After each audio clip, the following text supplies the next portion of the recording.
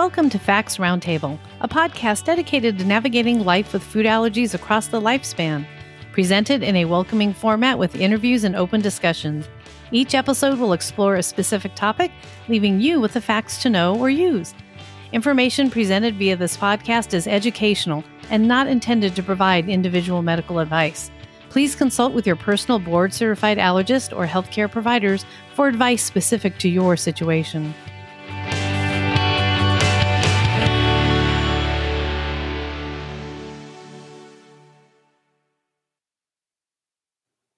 Hi, everyone. I'm Caroline Mawasasi, and I am your host for the Fact Roundtable podcast.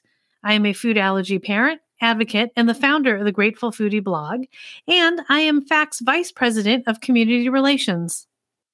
Before we start today, I just want to take a moment and thank the National Peanut Board for their kind sponsorship of today's show and for all of their support over the years. Today, we're exploring feeding infants peanut to avoid the development of a peanut allergy, best practices for infant nutrition, and how to discover easy-to-understand information about early allergen introduction with Sherry Coleman-Collins, MS, RDN, and LD, who will help us find the knowledge and confidence to change an entire generation.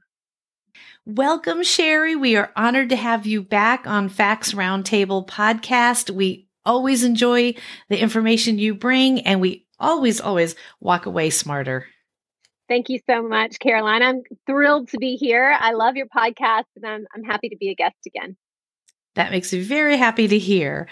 Before we get started, you have been on the show before, but let's help our new listeners get to know you better. Can you share your background and how you became involved in the food allergy world? Sure. So I'm a registered dietitian nutritionist, and I've been a dietitian for about 15 years. And I started my career as a dietitian in pediatrics. Loved working with kids, really had a great time working at Children's Healthcare of Atlanta, where I live. Worked with patients who had inflammatory bowel disease and other kinds of GI conditions. And that was where I first started working with patients who had food allergies, because there's a bit of an overlap sometimes with food intolerances and even some IgE mediated food allergies and non-IgE food allergies in that population. So that was sort of my first introduction to food allergies as a dietitian. And then I started working in school nutrition. And if you have kids who go to school and they have food allergies, you know that working with the food service staff is incredibly important. And I was the only person on our team who had clinical experience with pediatrics. So I had the opportunity to really take the lead on developing our food allergy plans and loved doing that. And then sometime after I had been there about 5 years, I found this opportunity to work with America's peanut farmers through the National Peanut Board. And I joined their team in communications and have been working with them for about 10 years now, and just have continued to work in the area of food allergies because I just love it. Thank you for sharing, and your background is really quite fascinating to me. And as you were speaking, I was thinking, thank goodness for people like you. This is really important for us with food allergies. Well, thank you. And I will say that, it's an interesting common thread through my professional journey. And I think a lot of people will say, whether you're in healthcare, you're a dietitian, or whatever you do, a lot of times there's sort of this common thread. And for me, I have a real strong interest, obviously, in food science and diagnosis. And I think that food allergies are an area where there's so much opportunity for misinformation and misdiagnosis. And it's so important to get the right diagnosis, whatever it is, whether you do have food allergies or you don't have food allergies, having the right information is absolutely essential and life-changing in a positive way, either way, so that you know what to do and you know how to stay safe, or you know what you can eat so that you're not over-restricting. So I love working with people who have food allergies, and I just think it's some of the most valuable work that I get to do. We're happy you're on the food allergy team for sure. So now, the National Peanut Board has been working with the American Academy of Pediatrics to support education for their members. Can you tell us more about that? Yeah, so the American Academy of Pediatrics, as you know, is an amazing organization that supports pediatricians all over the country and really even all over the world.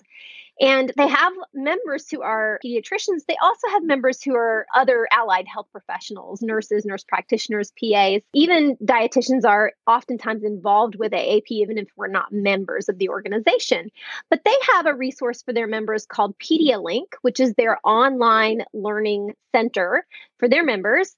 And the National Peanut Board supported the development of an online course called Peanut Allergy Prevention through Early Introduction. And the goal was to provide a resource for pediatricians to be able to understand what the new science is around early introduction and how we can prevent peanut allergies by feeding peanut foods early to infants, and really to help them address a lot of misinformation and misunderstanding that their patients might have about the issue. Who is the intended audience exactly for PediaLink, and then how can they find it? The intended audience was healthcare professionals. So it is pediatricians, residents, other doctors, family physicians would benefit from it. But it also is available for nurses and nurse practitioners. It's available for any healthcare. It's free. So really anyone can go there and take the module. Even if you're not a healthcare professional, if you're interested in learning about it, you can go there and you can take the course. Obviously, the audience is healthcare professionals. So it's going to be in some places a little bit higher level learning. And obviously, if you're not a healthcare professional, it's not going to count toward your continuing education. But we all need to continue our education. So it can be found on the AAP's website for PediaLink. And I'll share the link with you if you want to share that with your audience. Absolutely. And listeners, I will make sure all of the links that relate to today's conversation will be in the show notes so you can get hold of them and continue. Now let's turn our attention over to peanut allergy prevention. The last time you were on the show, you helped us understand the updated dietary guidelines. Can you provide a brief overview of those guidelines and then the role that they play in the prevention of food allergies? Absolutely. So this is very, very exciting in the nutrition world. That happened at the end of last year. The Dietary Guidelines for Americans was released, and this document is really meant to guide America's eating habits, right, based on what we know are shortfalls. So thinking about the population as a whole, where are we doing great? Where do we need to make some improvements in our diet? And so the dietary guidelines are meant to guide us. In the past, it did not address infant and young children. It just didn't have guidelines or recommendations for them. But this time around, they included information for children ages 2 and under. And in addition to talking about things like limiting sugar and sodium, they also talked about introducing allergens to help prevent food allergies. Specifically, they called out the research on peanut. So it has a lot of information about introducing peanut, but it also talked about the importance of liberalizing the diet for infants to include all allergens. Even though we don't have research that shows that introducing all of the allergens might prevent all allergies, we know that it's safe to introduce those foods as long as it's in a safe form. And so the dietary guidelines supported and shared out really at a population level what we know about introducing allergens in all these different spaces and from the expert consensus. Thank you so much for getting us up to date and bringing that nice clarity to us. I've heard the term baby-led weaning, but what does this mean and how does it actually interplay with this early peanut introduction? That's a great question. Baby-led weaning is one of those super hot buzzwords in infant feeding right now. And it's not brand new. It's been around for a while. And it's funny because if you think about pre-packaged baby food, right, before the days when you could go to the grocery store and buy purees, parents were kind of already doing this at home. They were already feeding their babies from the table. And that's really the goal or the sort of the methodology behind baby-led weaning is to introduce babies to foods that are natural or are mimicking and very similar or the same as the food that the rest of the family is already eating. So rather than feeding a baby purees or feeding the baby lots of purees, you introduce a lot of other soft cooked, safe foods along the way. So in some baby-led weaning sort of ideas or populations or groups, maybe they don't use purees at all. In many of them, they use some purees, but they also use whole foods as well. So the key to baby-led weaning is really thinking about how do I make this food safe for the baby, without necessarily making it a completely pureed product. Does that make sense? So is it along the lines of like mashed potatoes, versus taking, potatoes and just really pureeing it down into liquid? Sure, that might be one. If you were serving mashed potatoes for dinner, then you could certainly give that to the baby. But you could also do baked potatoes, or you could do potato wedges. So if you had wedges that you had baked until they were soft inside and the baby could hold the wedge, then that might work as well for baby-led weaning.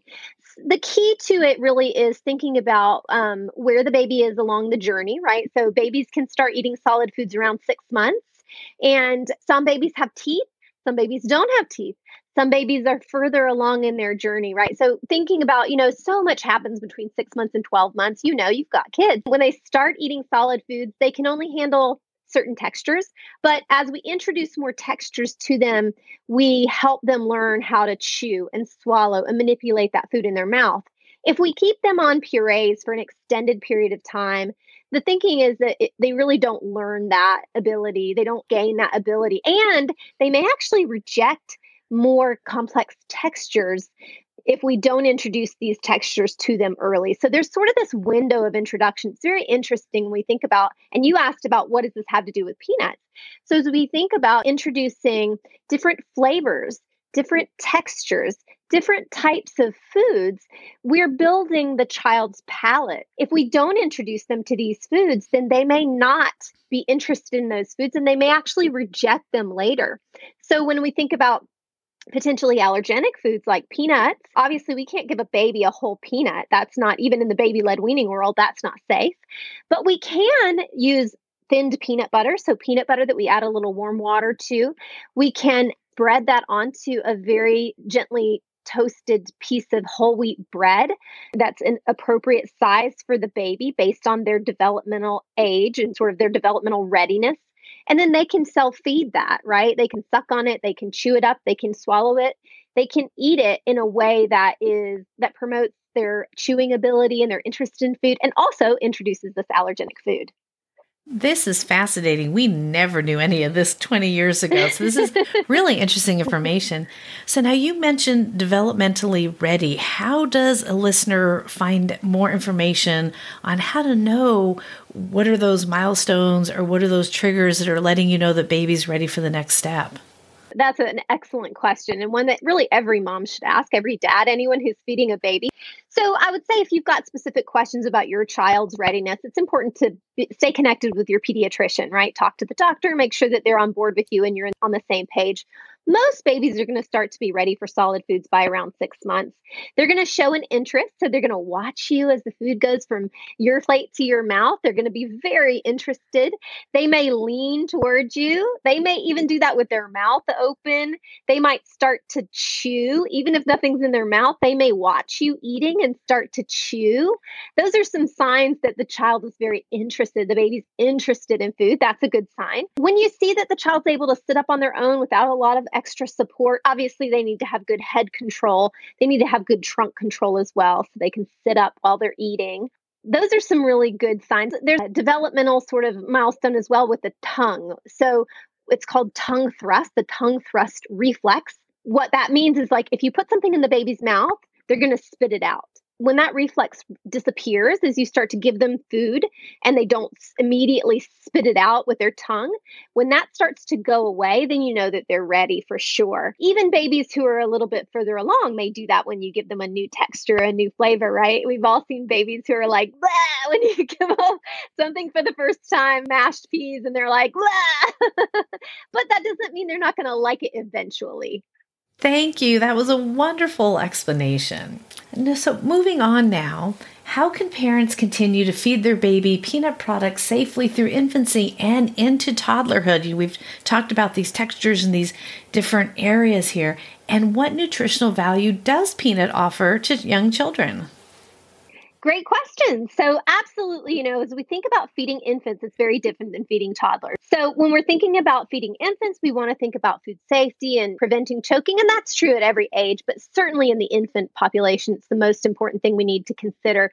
So, we need to thin peanut butter. You can use powdered peanut butter. It's available across the country now. You can mix that into rice cereal or applesauce. As the child gets a little bit older, you can start to bake those things into muffins and teething biscuits and things like that. There are also a lot of products on the market now. It's very exciting to see what's happening in innovation in the infant space when it comes to peanut foods and other potential allergens. There are puffs now that are available across the country that have peanut baked into them that are very safe for infants. They melt in the mouth. They're small. They're the right size for an infant. And they also help promote that pincher grasp, teaching them fine motor skills while they're eating, which is super fun. And then when a child becomes a toddler, you can start to become more adventurous based on their ability to chew and what textures they like. And you can start to incorporate peanut foods just like you would into your own diet. As they start to eat more table foods, you just incorporate it the same way. And once a child is old enough to safely eat a peanut butter and jelly sandwich, they can certainly do that as well. And when we think about nutritional value, we know is that peanuts have more protein than any other nut. So they're a good source of protein. They contain primarily good fats.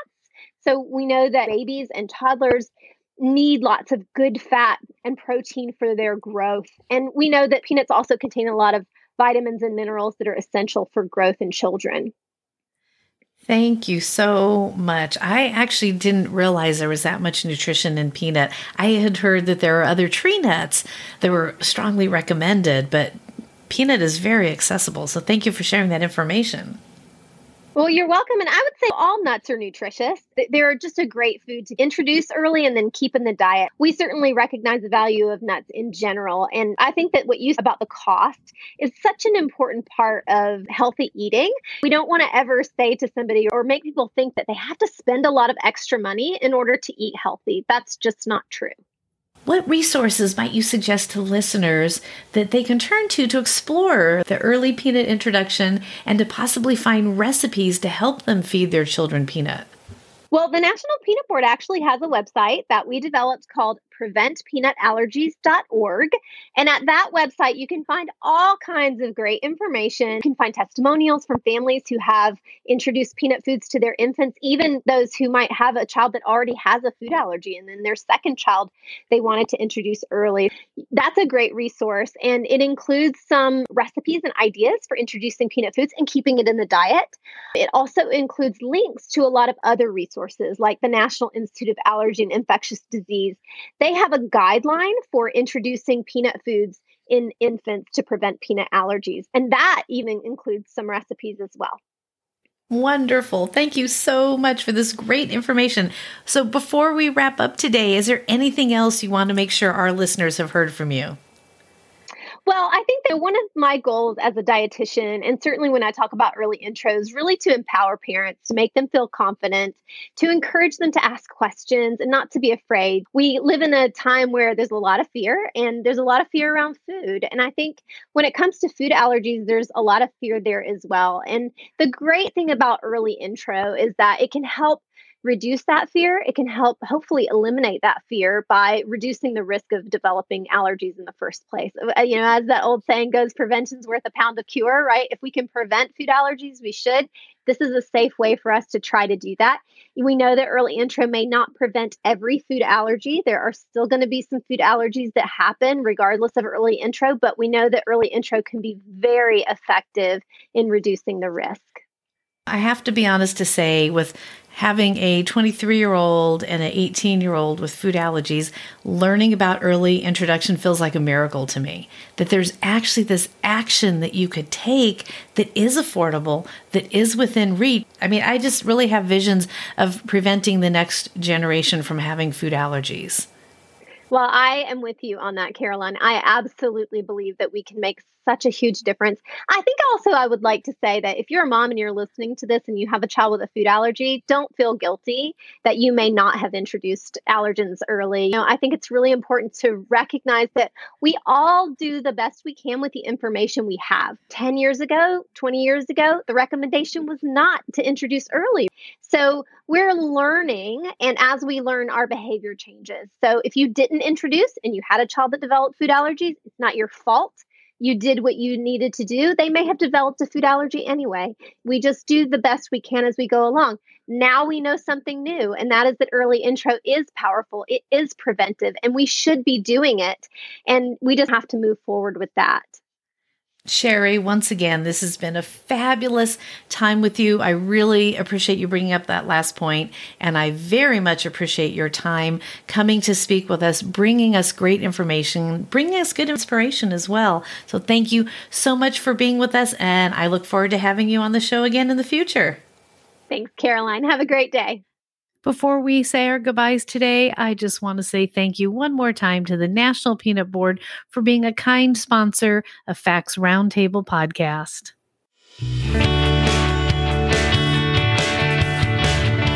Thank you for listening to Facts Roundtable podcast. Stay tuned for future episodes coming soon. Please subscribe, leave a review, and listen to our podcast on Pandora, Apple Podcasts, Spotify, Google Podcasts, iHeartRadio, and Stitcher. Have a great day and always be kind to one another.